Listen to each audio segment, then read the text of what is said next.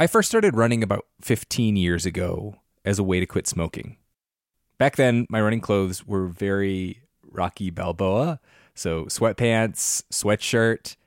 Anyone who goes hiking or trail running knows that it's a lot easier and a lot more fun when you're wearing the right gear.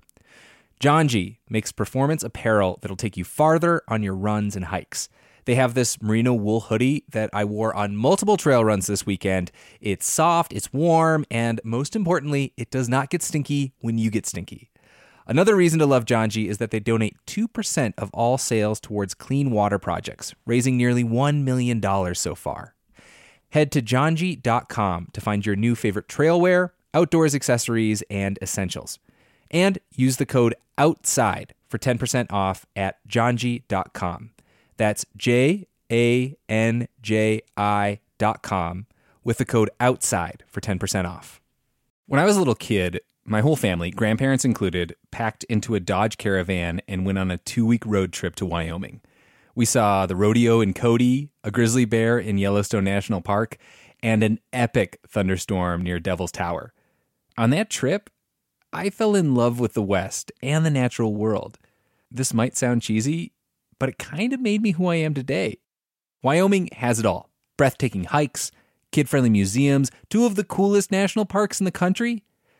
The truth lies west. Discover yours at travelwyoming.com. Want to connect with a family member who doesn't speak your language? Then check out the language learning program Rosetta Stone on desktop or as an app. Rosetta Stone is designed to immerse you in the language you're learning through an intuitive process. Plus, the True Accent feature even gives you feedback on your pronunciation. And with a lifetime membership, you have access to all 25 offered languages. Get started today. Visit rosettastone.com/pod50 to get 50% off your lifetime membership now. That's rosettastone.com/pod50 for 50% off.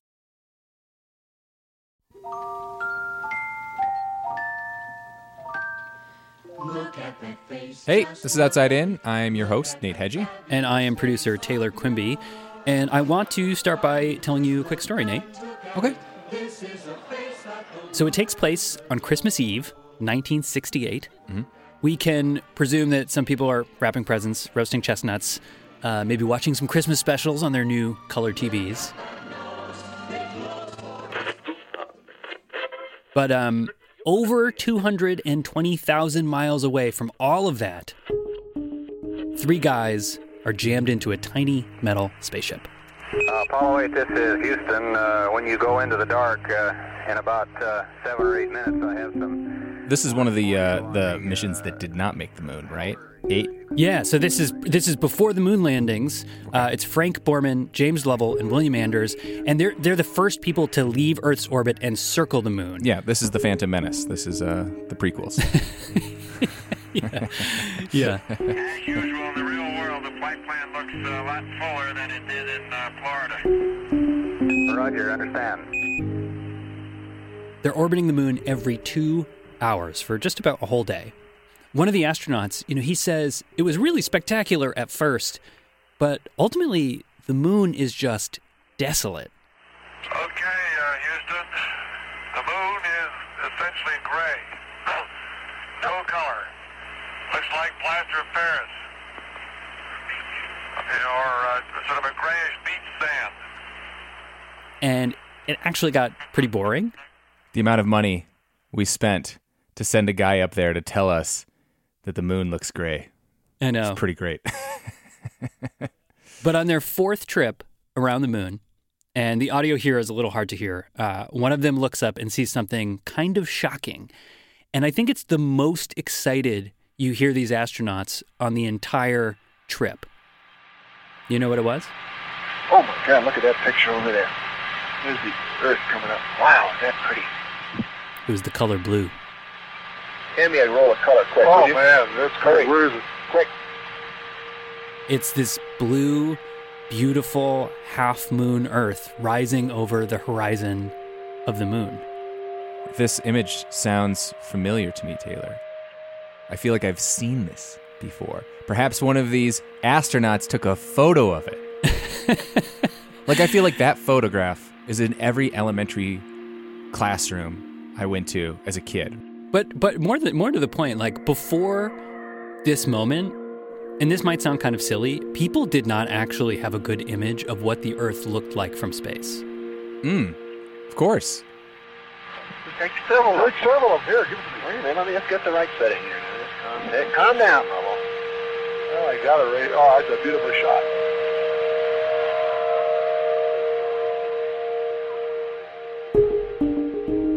So, great story.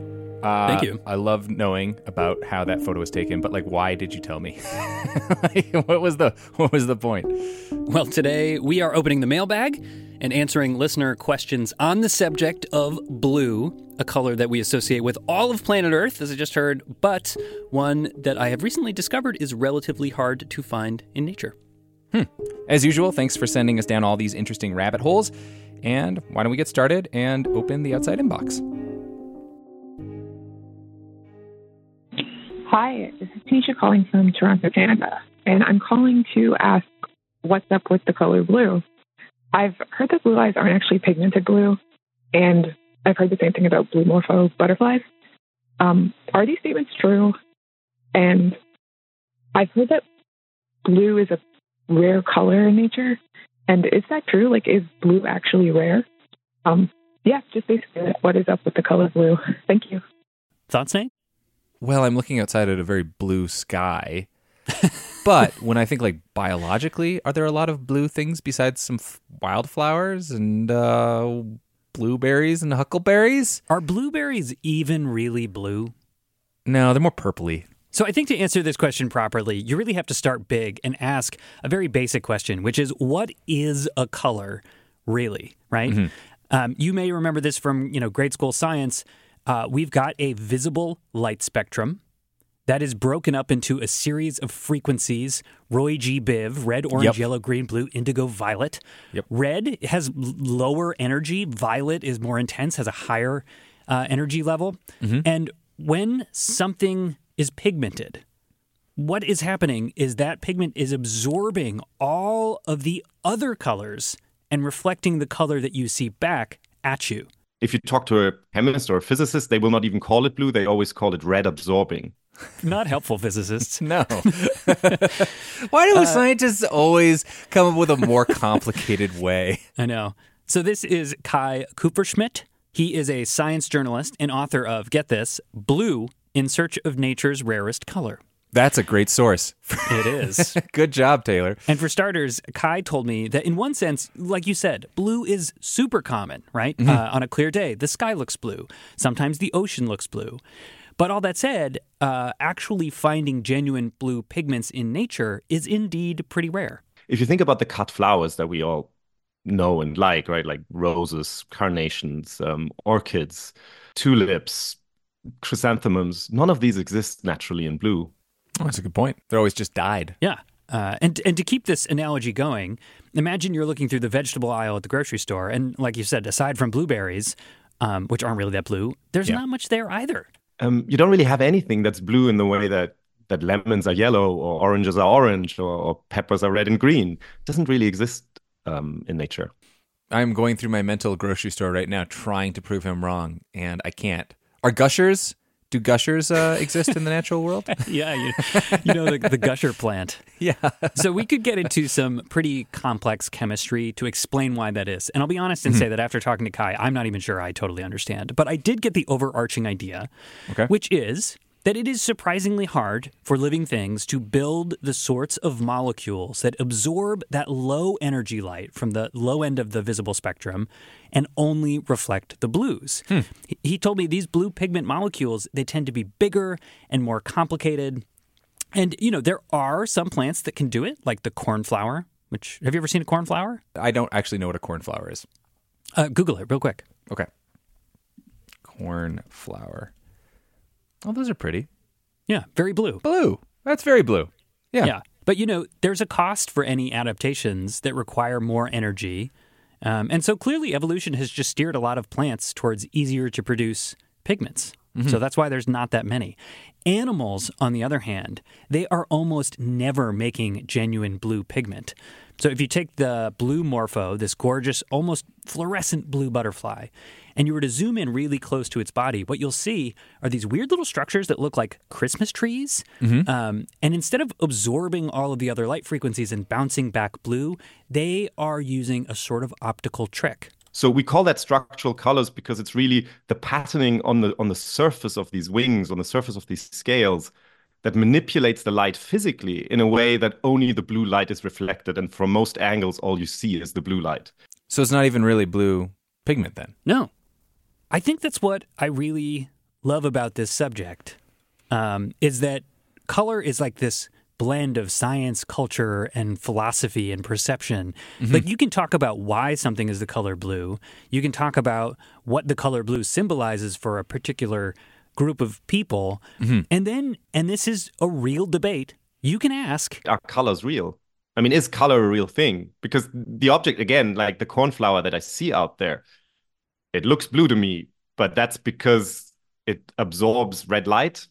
Like, in what sense is that blue? And also, it appears blue to me, but an animal that doesn't have the same receptors as us is going to see it in a different color. So can we really say that the color is real? Thus red absorbing. Yeah. The physicists, though know-it-alls, may be right. Yeah.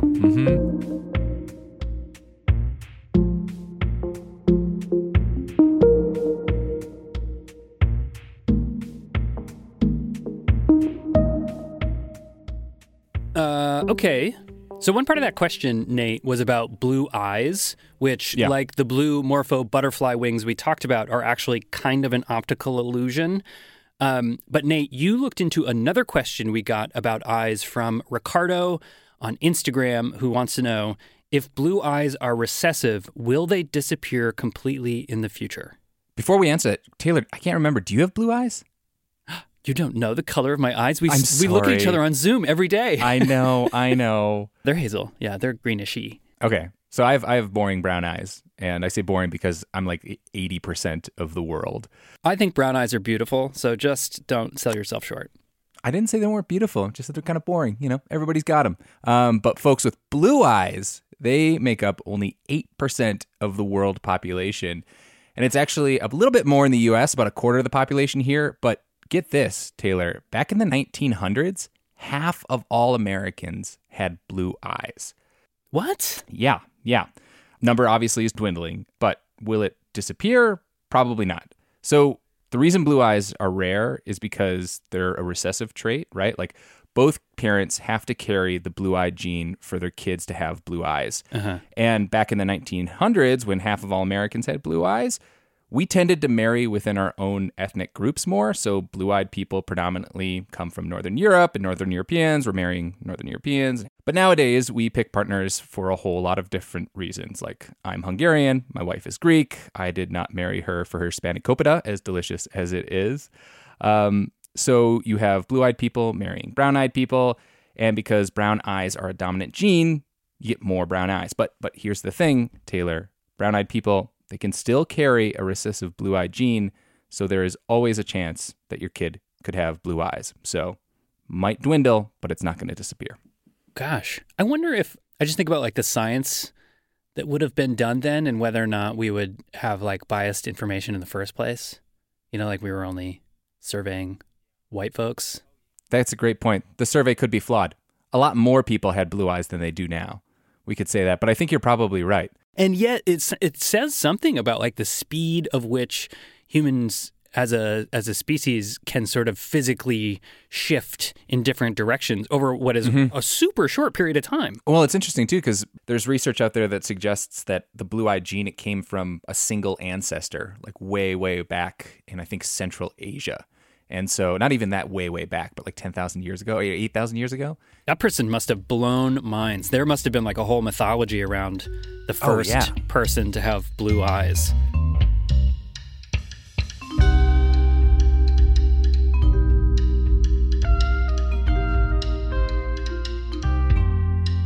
Okay, so before we get to our next question, two things. First, we are in the middle of a fundraiser right now. And when you, dear listeners, support the show, your gift will be matched dollar for dollar? Yeah, so what that means is if you give $10 a month, we'll wind up getting $20, which will help us make the show, but we'll also thank you by sending you an Outside-In hat and a pair of, honestly, the comfiest wool socks I have ever put on my feet from -33. Though you don't get the ones that I put on my feet. Trust me, you get new ones. You don't get mine. Nate's used socks. So check out the deets in the show notes, and thank you so much. And thing number 2, our theme for the next Outside Inbox questions is a favorite of mine from my days reading comic books as a kid, and it is, what if? Like, what if dinosaurs were still alive today? Or what if humans were cold-blooded? Yeah. What if we ran out of helium? No more balloons. We've already got a lot of great questions, but we haven't picked our next set, so please send them our way via voice memo or email to outsideinradio.org. Want to connect with a family member who doesn't speak your language? Then check out the language learning program Rosetta Stone on desktop or as an app. Rosetta Stone is designed to immerse you in the language you're learning through an intuitive process. Plus, the True Accent feature even gives you feedback on your pronunciation. And with a lifetime membership, you have access to all 25 offered languages. Get started today. Visit rosettastone.com/pod50 to get 50% off your lifetime membership now. That's rosettastone.com/pod50 for 50% off. Whether you're a morning person or a bedtime procrastinator, everyone deserves a mattress that works for their style. And you'll find the best mattress for you at Ashley. The new Temper-Adapt collection at Ashley brings you one-of-a-kind body-conforming technology, making every sleep tailored to be your best. The collection also features cool-to-the-touch covers and motion absorption to help minimize sleep disruptions from partners, pets, or kids. Shop the all-new Temper-Adapt collection at Ashley, in-store or online at ashley.com. Ashley, for the love of home. The Angie's List you know and trust is now Angie, and we're so much more than just a list. We still connect you with top local pros and show you ratings and reviews, but now we also let you compare upfront prices on hundreds of projects and book a service instantly. We can even handle the rest of your project from start to finish. So remember, Angie's List is now Angie, and we're here to get your job done right. Get started at Angie.com. That's ANGI, or download the app today. Welcome back. This is Outside In. I'm Nate Hedgie, here with Taylor Quimby. Yay. And we've got our blue suede shoes on for the day as we tackle our questions about the color, the vibe, the feeling that is blue. And we're switching gears for this next question, which was answered by producer Felix Poon. It is not so much about the color blue, or even the vibe, for that matter, but it is about something that we associate with the color blue, which is water. We got a question from Todd in Buffalo, New York, and Todd works on a boat on Lake Erie. And we have a water intake facility that takes in hundreds of millions of gallons of water a day through a 12-foot wide pipe. And I just don't understand how we built that. If you can help me out, how do we build things underwater? What are your thoughts? How do you think they build things underwater? I think that they build it outside of the water. And then, well, I guess they have like divers that like lead it down, and they think the divers just like smash it into wherever it needs to go. It's not a bad guess. Okay. I spoke to Justin Alves. Justin's a pile driver, and he builds offshore wind turbines. In fact, he was at work on a ship just off the coast of Halifax, Canada, when I called him. Oh, cool. And Justin says diving is part of some types of underwater construction, but that's not the case for most projects, and probably not the case with this underwater pipe either. I would imagine they built a cofferdam. You would barrier that off, and you would be able to do your work in that area. Barrier it off? Like they would create like a dam, just like where it like moves the water away? Yeah, pretty much. Humans have been using cofferdams for literally thousands of years. They could be as simple as building walls out of dirt if it's a shallow project. But for deeper projects, they use different materials, like these tall sheets of steel that get pounded down into the ground underwater and linked together, kind of like Legos. Once the area is totally sectioned off and the water's drained out, then they get to work. So that's probably how this pipe got put in under Lake Erie. But the work Justin's doing, he doesn't need to move water out of the way. He's building support structures for things like piers and wharfs, bridges, and offshore wind turbines. And these foundations are made from piles, basically these giant poles or tubes made of steel or concrete that go deep into the ground. The ones used for wind turbines are called monopiles. They start with a monopile, they put that in the ground, hammer it in the ground, and then they put what's called the transition piece on top of that. I mean, these things are basically manufactured onshore. Yeah. And then they bring them out on these barges, and the barges have these giant, massive cranes. The capacity of this crane for the vessel that I'm on, it's 5,000 tons. Wow. Yeah, Justin's job as a pile driver is actually a lot of rigging, like tying and hooking up monopiles. So then the crane picks it up, puts it in the water, puts it in place, and then a big hydraulic hammer keeps hitting the top again and again, like thousands of times, driving it down into the ocean floor. So there's no like divers or anything else like that? Like, is he ever diving? Yeah, no, they don't need to do that because they have robots with cameras that can see underwater. They use what's called ROV, which is remote operated vehicles. They kind of just navigate with controls. Honestly, it's like playing a video game for these guys. I should have thought about drones, the fact that they have like these underwater drone robots that would do all the work of divers these days. Yeah, exactly. A lot safer.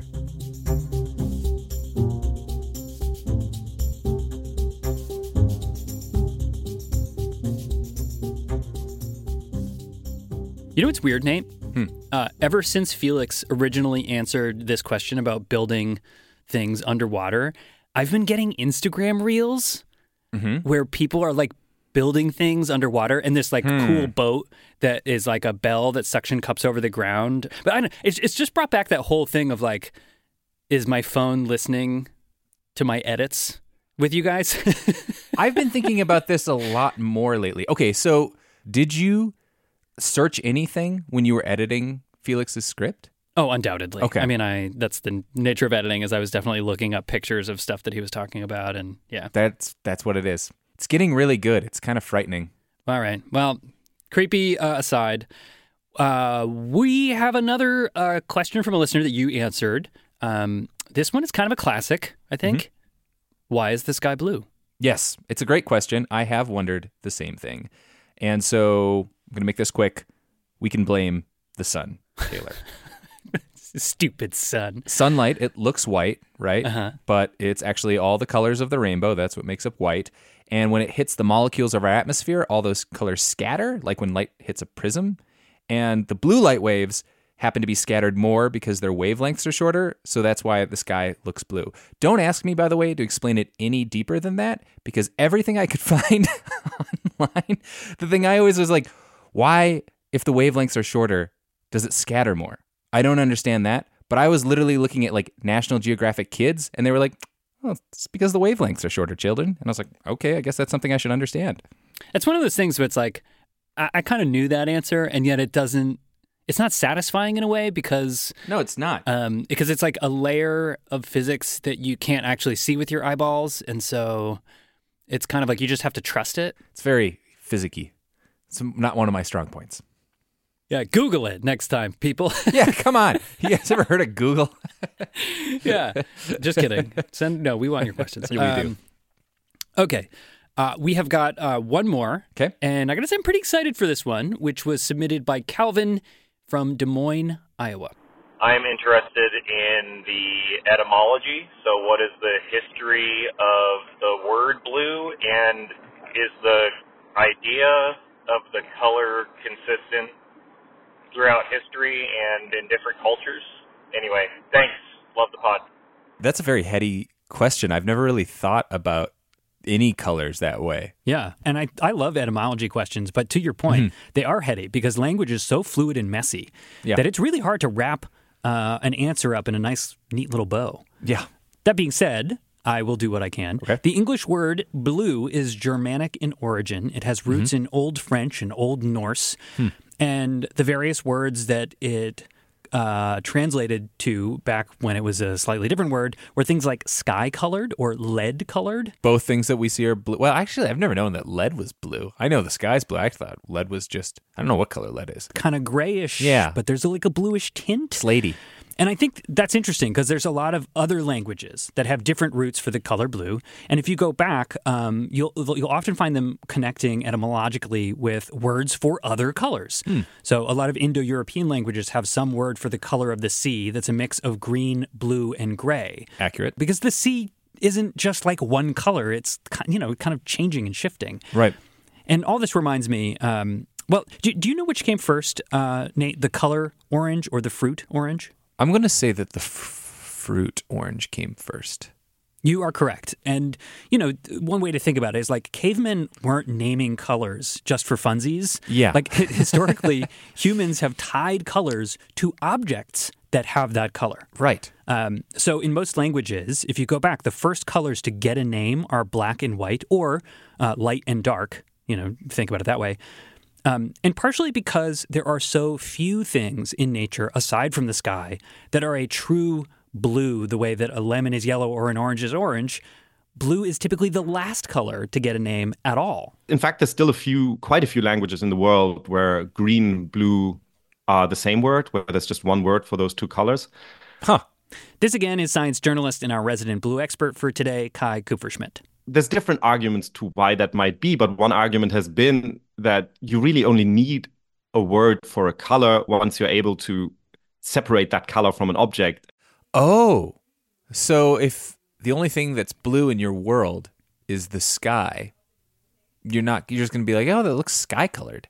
Yeah, basically like until you can take the pigment out of that thing and dye other things with it, the color isn't itself nameable. It's like it's not its own quality. Right. You know what I mean? Oh, yeah, absolutely. It's why we call things orange. So Calvin also asked if the idea of the color blue is consistent across cultures, and I'd say the answer is a pretty resounding no. Mm-hmm. It's been used to signify royalty, but then also you've got like blue collar workers. Yep. Baby blue is a color of innocence, but it can also be used to mean something obscene or pornographic. If you've ever heard of blue laws or blue movies, yes, that's what that means. Mm-hmm. The comedian Hannah Gadsby has a really good stand-up bit about these kinds of contradictions. If you're feeling blue, you're sad. But optimism, blue skies ahead. A blueprint is a plan, but if something happens that's not on the plan, where does that come from? Out of the blue! Oh. And again, I think it's partly because blue doesn't have these very fixed objects attached to it, like, say, red and blood. I think it's kind of more open to different associations. Again, because there's not so many things in the real world that are the color blue. Like red, as he mentioned, that is the color of blood, which love, is passion, the heart, fire. Yeah, exactly. Got a lot of red in this world. And color definitely influences human behavior, right? So yeah. One little example from the 90s was this study that suggested placebo pills that were meant to act as stimulants. Placebo being, it's like a sugar pill, but you're pretending it's a stimulant. They were more effective if they were a warm color like red or orange. Yes. More effective as depressants if they were a cool color like blue. But the way that we feel about colors, why we prefer some over others, it does seem to have to do with a big mix of factors. And maybe the most important one is the cultures we grow up in and the associations that we build with them over time. So, you could take the color brown and associate it with chocolate or poop. And you might feel very, very differently about it depending on where your mind goes, Yeah. That's very true. Or if you see chocolate and you think, oh my God, I think that's poop. Then you're like, oh, it's chocolate. It's like those horrible baby showers where they put like melted chocolate in a diaper. Oh, I didn't know they did that. That's gross. Oh, it's a terrible thing. Yeah. That's disgusting. Yeah. Yuck. Ew. Bad idea, everyone. Stop doing that.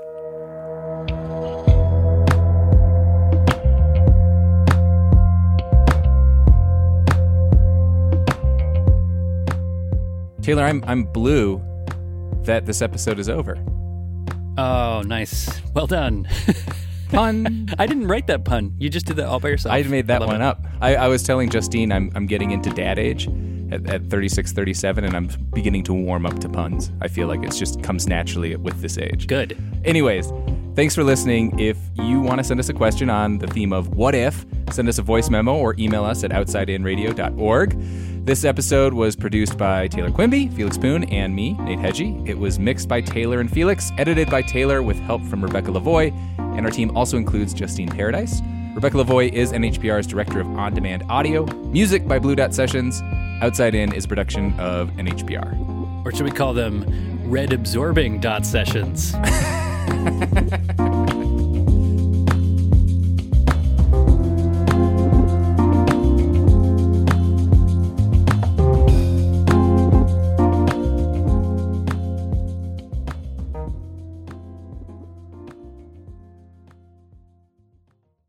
Whether you're a morning person or a bedtime procrastinator, everyone deserves a mattress that works for their style. And you'll find the best mattress for you at Ashley. The new Temper-Adapt collection at Ashley brings you one-of-a-kind body-conforming technology, making every sleep tailored to be your best. The collection also features cool-to-the-touch covers and motion absorption to help minimize sleep disruptions from partners, pets, or kids. Shop the all-new Temper-Adapt collection at Ashley, in-store or online at ashley.com. Ashley, for the love of home. You can host the best backyard barbecue when you find a professional on Angie to make your backyard the best around. Connect with skilled professionals to get all your home projects done well. Inside to outside, repairs to renovations. Get started on the Angie app or visit Angie.com today. You can do this when you Angie that.